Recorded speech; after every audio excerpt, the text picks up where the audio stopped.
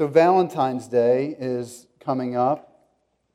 And let's say for this Valentine's Day, I really wanted to woo Vicky, my wife Vicky, with words. So I tell her to get dressed up real nice, and I take her out to a real nice restaurant. And then I open a piece of paper and I read these words to her. Dear Vicky, you are a woman. You have 2 eyes, 2 arms, and 2 legs. You have dark hair and you're of a medium height, 5'5" and a half that counts. Now, I know my wife well enough that she is most likely going to verbalize, if not certainly think, dude, you better have something better prepared than that.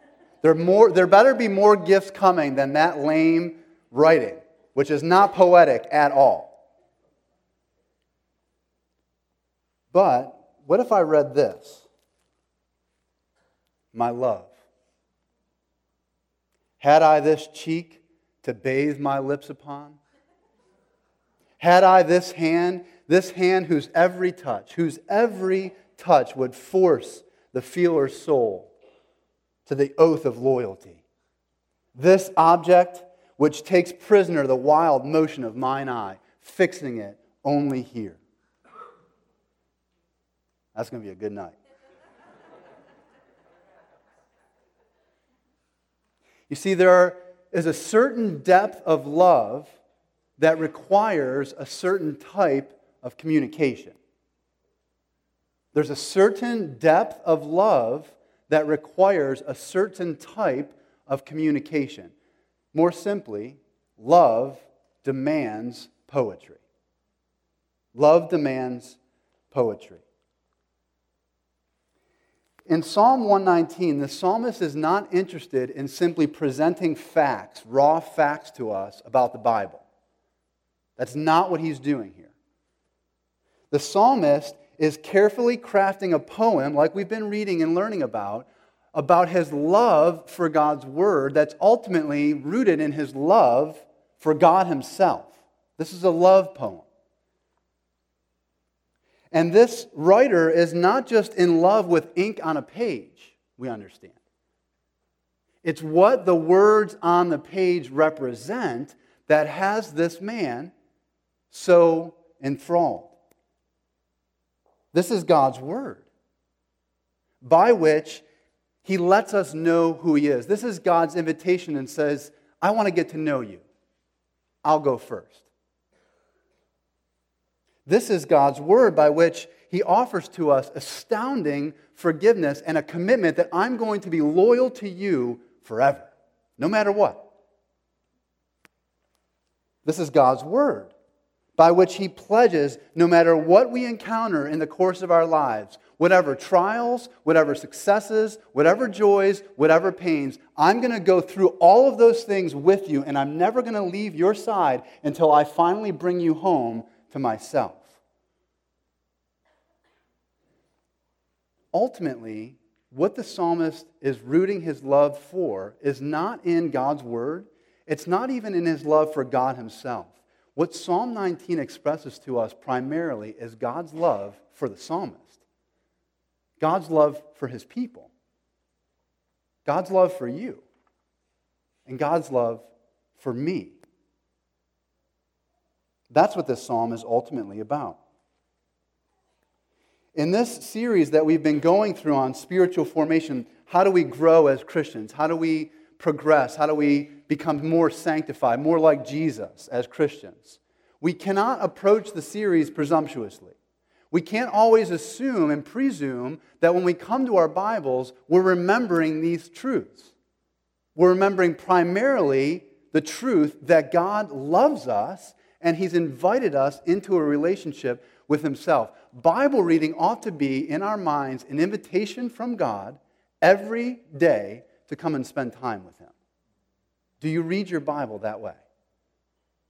Do you read your Bible remembering that it's God's invitation to you to come and spend time with a God who loves you in an incredible way. I don't always read my Bible that way.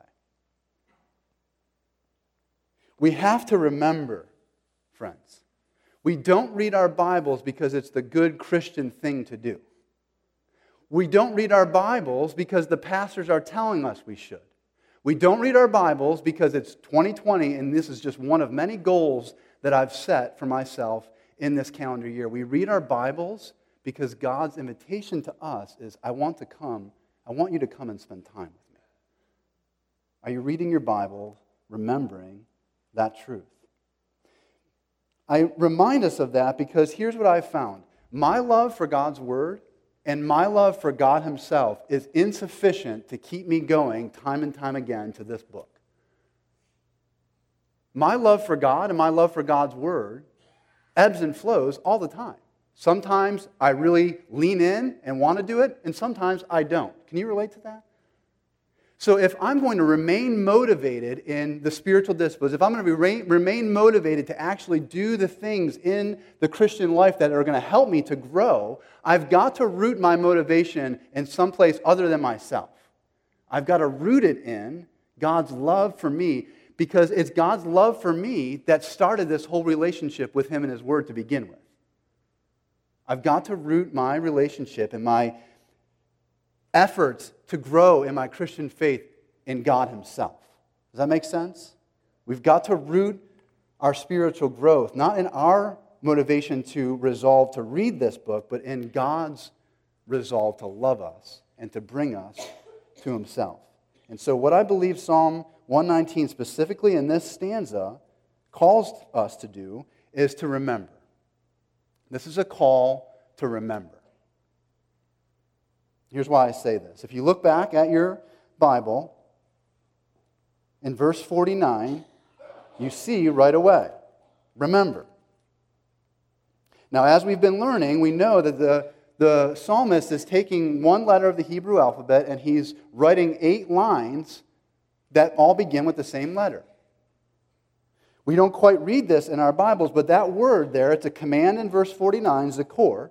That same Hebrew word, in Hebrew literature, the root word is usually 3 syllables, we'll say. That same root is repeated 3 times. At first, it's a command, remember, in verse 49.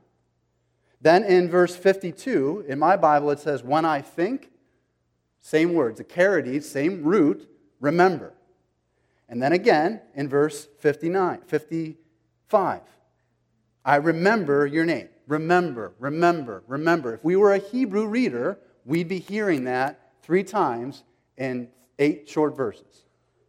It's a call to remember. The psalmist is calling on God to remember, and he's calling on himself to remember, and so by implication, he's calling you and I to remember. So let's consider both of those things. First, he calls on God to remember. Remember your word to your servant, he says in verse 49. Now that initially strikes me as being a bit odd. Like, does God really need us to remind Him to do certain things? Is God absent-minded? Is He forgetful? Like, what's the deal with that? Why is this guy telling God to remember something? God knows all things perfectly. He doesn't forget anything. So what is this? Well, he's telling God to remember because his experience of God, what he hopes for from God, the things that he knows to be true about God and God's created world are not lining up with his present experience. They're not aligning. What he knows to be true about God and what God promises and the way God promises to work in the world, specifically as it relates to his people, that's not lining up for him. He goes on to say that he's afflicted, verse 50. Apparently there's evil people, insolent, proud, arrogant people who constantly are mocking and deriding him. So here we have probably an Israelite person, sometimes after the exile, trying to make sense of a life that's really, really tough right now. We can relate to that. Do you ever have an experience that you walk through when your knowledge of God and theories of who God is and how He's created things to work, that doesn't seem to be lining up with what you're currently experiencing. We go through that all the time. Garden variety stuff, deep, deep pains in life. Our experience of God and what we believe to be true, what we expect and hope for in our lives is not always the case. We're trying to make sense of a life that is very hard. My sister and brother-in-law, friends of theirs, family members of theirs, are dealing with the loss of a 10-year-old boy right now. On Monday, he was diagnosed with the flu. On Wednesday, he was hospitalized. On Friday, he died. 10 years old. And at more than one occasion, people are crying and weeping in the hospital room, saying things like, "Where's God in this? A God of love allows this? That 10-year-old boy should be at home with his parents, sleeping right now. He's gone. My understanding of God is not transpiring into the experience of God that I would expect to have and that I hope for." Can you relate to that at all? The psalmist is trying to grapple with the truth of who God is and what He has communicated in His Word with what his life experience is, and the two are not lining up. And so the call to remember, the call to literally commanding God to remember, is something like this: God, remember what you have said, and would you do it again? I'm not seeing things. I'm not seeing your love. I'm not seeing your power. I'm not seeing your grace and your mercy. I'm not seeing you rule and reign over my life in the way that I would want you to. Please remember what you've said, God, and do it again.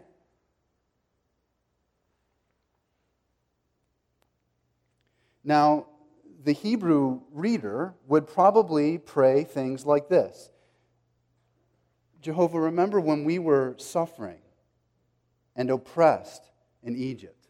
Remember that. And remember how you promised us. Lord, you promised that you were going to deliver us from our oppressors and you were going to protect us and provide for us. And you did.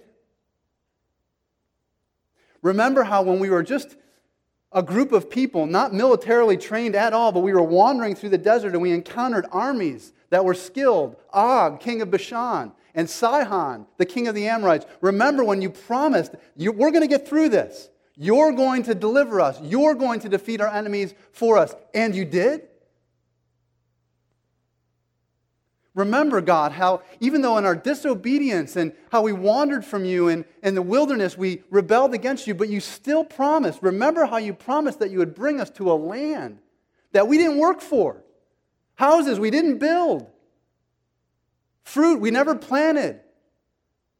And you would bring us there and you would give us abundant provision and you'd give us rest from all our enemies. And you did. Remember that, God. Do it again, please.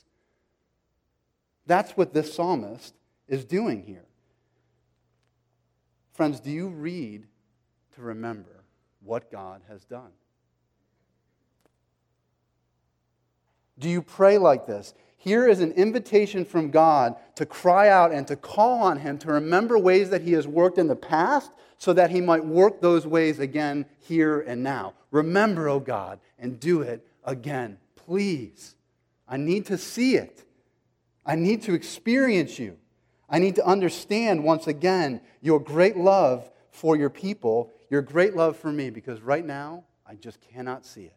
Remember, remember, remember, oh God.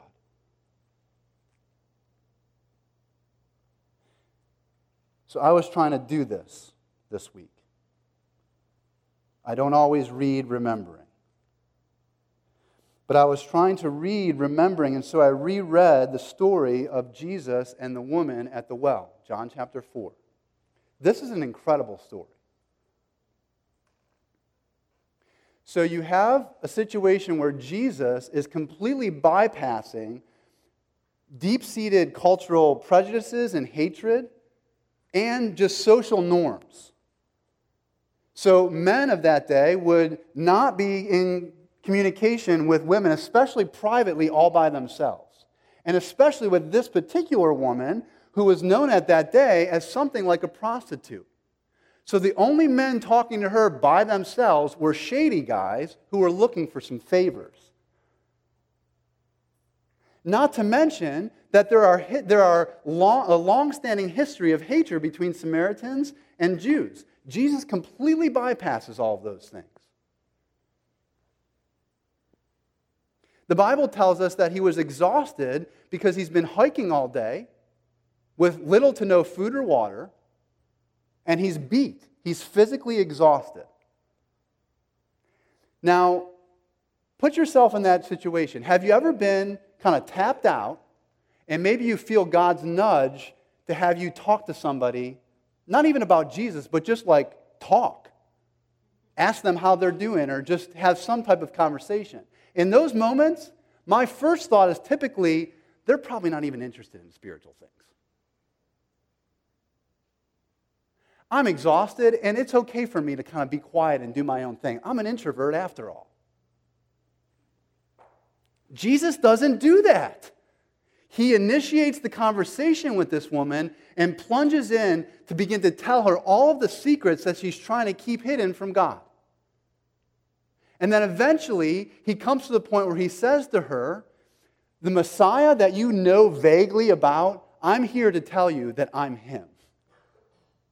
I've come to give you this everlasting life, this water, I know what your soul needs that you're not finding in any man, you're not finding in any experience, you're not finding in some form of religiosity that you and your people know. You're going to find it in me, and I've come to tell you that I am he. I'm the Christ. Who does that? Could you imagine her perspective? Like, here comes a man. What does he want? And he's a Jew, so I already hate him. Now he tells me all the bad things I've ever done. I know how I would treat that person. So do you. Who are you to tell me all this stuff? That's not what she says. She runs back to all of her friends who really don't like her anyway. She probably has no friends, and says to them, I have met a guy who has told me all the bad things I've ever done. You've got to meet him.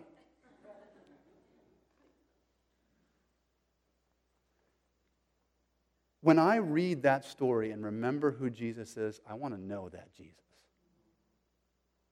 Do you want to read to remember and know Jesus? We read to remember, especially those of us who have been Christians for all our lives maybe, or for many, many years. Trust me when I say it is easy to get so familiar with Jesus that you read the story of the woman at the well and you already know it. So it just washes over you and you're gone. We have to read to remember. And so I started praying prayers like, Jesus, I don't know anybody that's as compassionate and as gracious as you are. I don't know anybody who can take people that are far from God, people that have a form of religiosity, people who have vague notions of who God is, and in a moment transform them to they're begging you to stay for 2 days so that they can learn from you. I want to know that. I want to know you afresh. I need to be introduced to you because I've become so familiar with who you are that I don't read to remember anymore. I already have all the answers. Church, we've got to read with fresh eyes. That's what God wants us to do. That's what he's calling us to do when he's calling us to remember. Remember who it is that you're spending time with. Remember the Christ that laid down his life for you so that every morning when you crack this book, it's an invitation from him to say, come and spend time with me.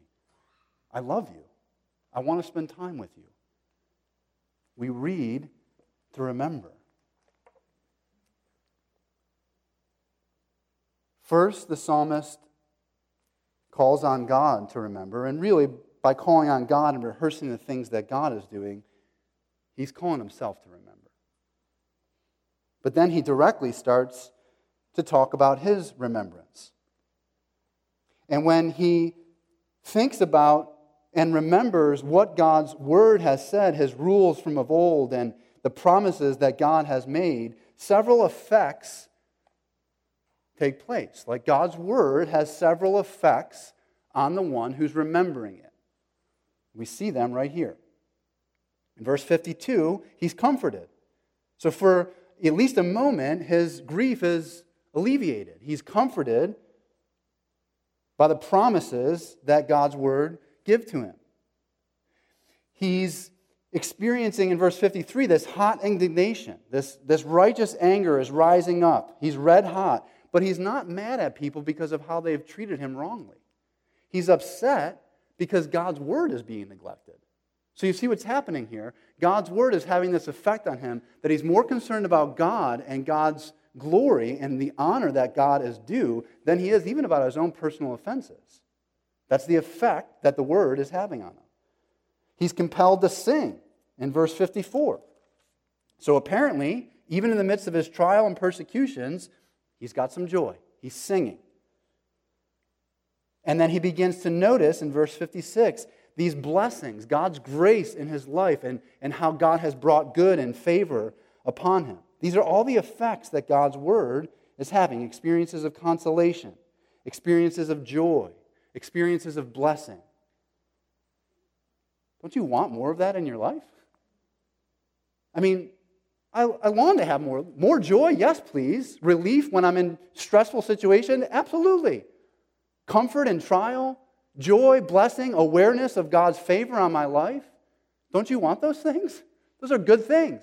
Well, why don't we experience more of them? Could it be that we're actually more forgetful of God's word than we are remembering his word?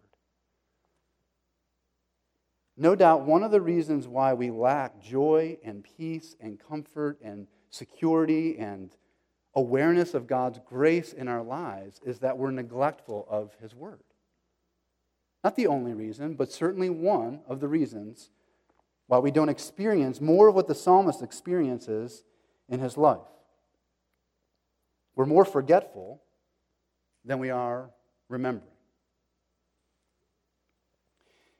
When we traveled to Maine, where my wife's family's from, for Christmas, once again we listened to one of probably not, either one of or not the best and our favorite books in the Chronicles of Narnia series, The Silver Chair. If you've never read it, go out and read it. It's an excellent book. And one of the things that happens, so there are two main characters in the book, Eustace and Jill, they're kids. And at the beginning of the book, Jill is sent by Aslan, who's the lion in the story, the Christ figure in this whole series. And the lion, Aslan, sends Jill on a mission. And at the start of this, he gives her 4 signs. And she has to remember the 4 signs. And so what Aslan does with Jill is he makes her very patiently, very graciously, keeps her in that place and makes her repeat over and over. No, you got it wrong. Start over. Do it again. He's making her remember the signs verbatim, in order, word for word. And then he commands her, keep on remembering the signs. So then the book starts. And what happens? She forgets. She totally forgets the signs for all kinds of reasons. At times, she's fighting with her friend Eustace, so she overlooks things that she's not supposed to overlook. At other times, they're really weary and worn on this journey, and so all they want is a warm bed and a hot meal. At other times, she's so weighed down with guilt and shame, she knows she's supposed to be remembering the signs, but she knows that she hasn't. So it's just easier to stop rehearsing the signs than it is to force herself to remember, because by remembering, she's got to deal with the guilt and the pain of not remembering. Can you relate to that at all? See, that's what Lewis is doing here. In this story, he's painting the picture of all of us. For all kinds of reasons, we forget God's word. We as Christians claim that this is like our life source, but then it sits on our shelves. We claim this to be the Word of God, and it's so crucial and important for our growth, but we don't spend the kind of time in it that we know that we should. And that's for all kinds of reasons. We love comfort and what's easy. And when the discipline of God's Word feels like hard, well, I don't do hard. I do easy. Just like the kids. Do you ever deal with guilt and with shame? You know you're supposed to be a better Christian, but you're so aware of all the things that you're not doing, so that every time you turn to the Bible, you feel like all you ever hear is condemning voices from the Bible. Well, I'm not going to go near a book like that. Before the service started, a woman came up and said, I really feel that on the morning that we're observing the sanctity of human life, that there might be a woman here that feels weighed down with the guilt of an abortion. A man who might feel weighed down. The shame is so crippling, it's just all they can do to even get into the service.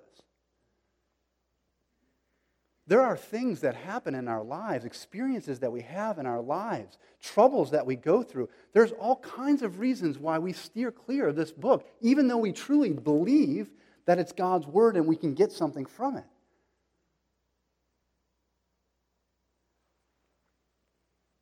How does this end? Listen to how this ends. At the end of the story, they come face to face with Aslan. And this is what he says. I have come, said a deep voice behind them. They turned and saw the lion himself, so bright and real and strong that everything else at once began to look pale and shadowy compared with him.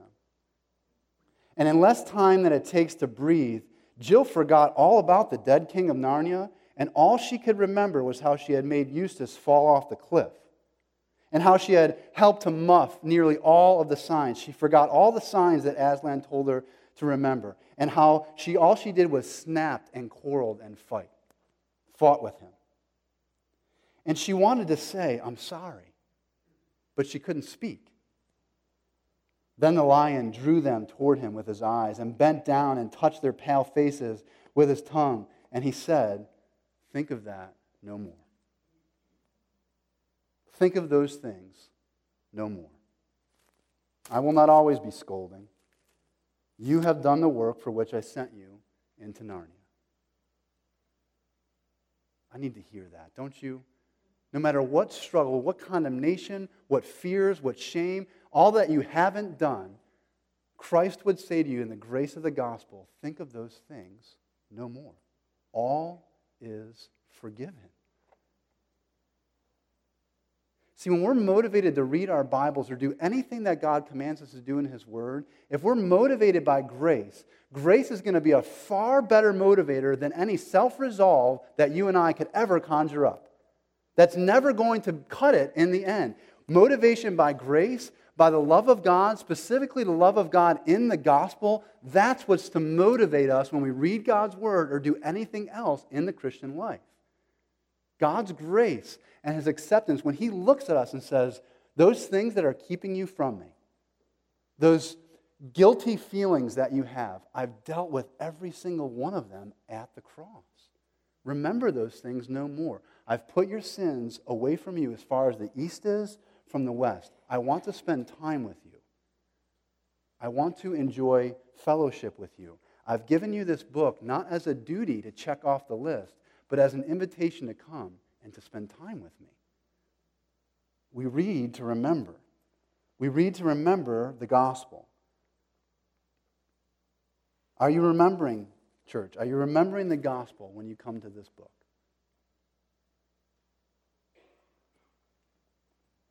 One of the things that I'm considering doing is, even in the morning when I have my devotions, which I choose to have them, having something written down that reminds me of the gospel that I'm so prone to forget, so that I can see what I'm reading through the lens of who Jesus is and what He's done to save me. We've got to remember.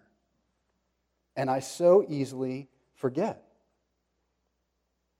When we read to remember, I think things like this begin to emerge. What I did this week as I was preparing to preach is read through Psalm 119 over and over and over and over again. And if I could show you my preaching journal, what you would see is this guy, the writer of this text, is so much more godly than I am. The way that he trusts God in trial, the way that he pursues God, the way that he stands on the Word, the way he won't relent from obeying it. I mean, his devotion and his spirituality make mine look pathetic. Some of that is very intentional. Because when we pan out and see the book of Psalms for what it truly is meant to be, big picture, it was meant for Israel to picture the ideal Israelite, the ideal worshiper.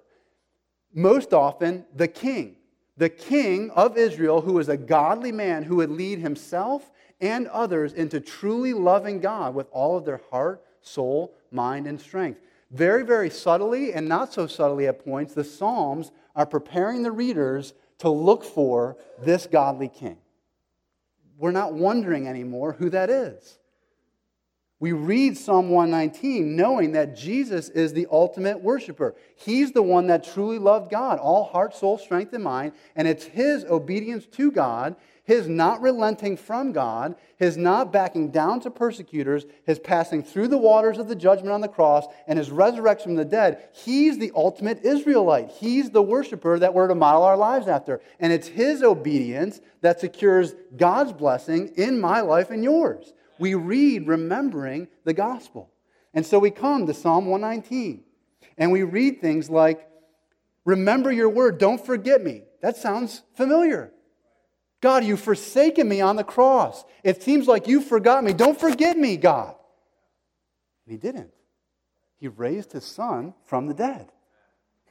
We read things like, insolent men utterly deride me, but I don't turn from your law. Who was persecuted like Jesus? Nobody we know. And yet he set his face like a flint. He never backed down from keeping every single commandment his Father told him to keep. And when it says that this blessing has fallen to me because I have kept your precepts, it better not be our confidence that I've kept God's rules, so therefore his blessing is on my life. If that's our confidence, friends, we have no hope. Because if God demands perfect obedience, I only know one person who is perfectly obedient to God, the Lord Jesus Christ. And because of his keeping of the precepts, now I can be sure, and so can you, that when I'm reading Psalm 119 and I read, the blessing has fallen on me because I've kept your precepts, I'm thinking of Jesus. The blessings of God are secured in my life, not because of what I've done, but because of what Jesus has done for me. We read to remember the gospel. Are you reading to remember the gospel? That's what I believe God is wanting to help us to see. The call to remember is not the call to remember our love for the Word or our love for God, as important as those things are. The call to remember is not to first say, what Bible app do I need to get on my phone to remind me to read? As good as those things are. It's not what friend can I make my accountability partner so I read the Word more often. As good as those things are. The call to remember is first and foremost, what I need to remember is God's love for me in Jesus Christ, because that's primarily what's going to keep me coming back to him over and over and over again. It's a call to remember his love for us, not our love primarily for him. See, when we read our Bibles remembering the gospel, it's a game changer. If we're reading our Bibles and the word seems boring, or it's a chore we have to check off to get to the more important things of life, we've forgotten. We've forgotten who it is that's inviting us to spend time with us and all that he's done to make us his own kids. We read to remember, and to remember specifically the gospel of Christ. Now, what if we're not remembering? I read something that affected me deeply when I was thinking about just where I'm at with the Lord and where I need to grow and where I need to change in my love for God's Word. Matthew Henry was a commentator from a long time ago. He would have been reading from the King James Version, and in verse 50 it says that God's Word quickens us. We don't talk like that anymore. It makes us alive is what my Bible says. But Matthew Henry, in thinking about this quickening of God's Word, he said something like this: if God's Word quickened me when I was dead in sin, it can quicken me when I'm dead in duty. Do you need to be made alive? Do you need your spiritual life to kind of take on new life again? I do. If God used his word when I was dead in sin and when I was apart from him, won't he use his word now to quicken me to love him the way I should? Yes, he will. If God's word quickened me to do good when I was backward and opposed to it, like I didn't want to do good and I had no intention of doing good, if God used his word then to turn us around and to give us new life and to quicken me, then he certainly will quicken me again to do good when I'm cold and indifferent. I need that in my life. God's word is what does that. It's reading to remember the gospel, and then remembering the gospel that I come to God's word and say, God, this relationship I have with you that began with you and your word, it began with you. So would you quicken me again as I'm opening the word again? Would you use it and take it to fuel me that I might love you in response to your great love for me in Christ? Amen? Let's read our Bibles remembering God's love for us in Christ.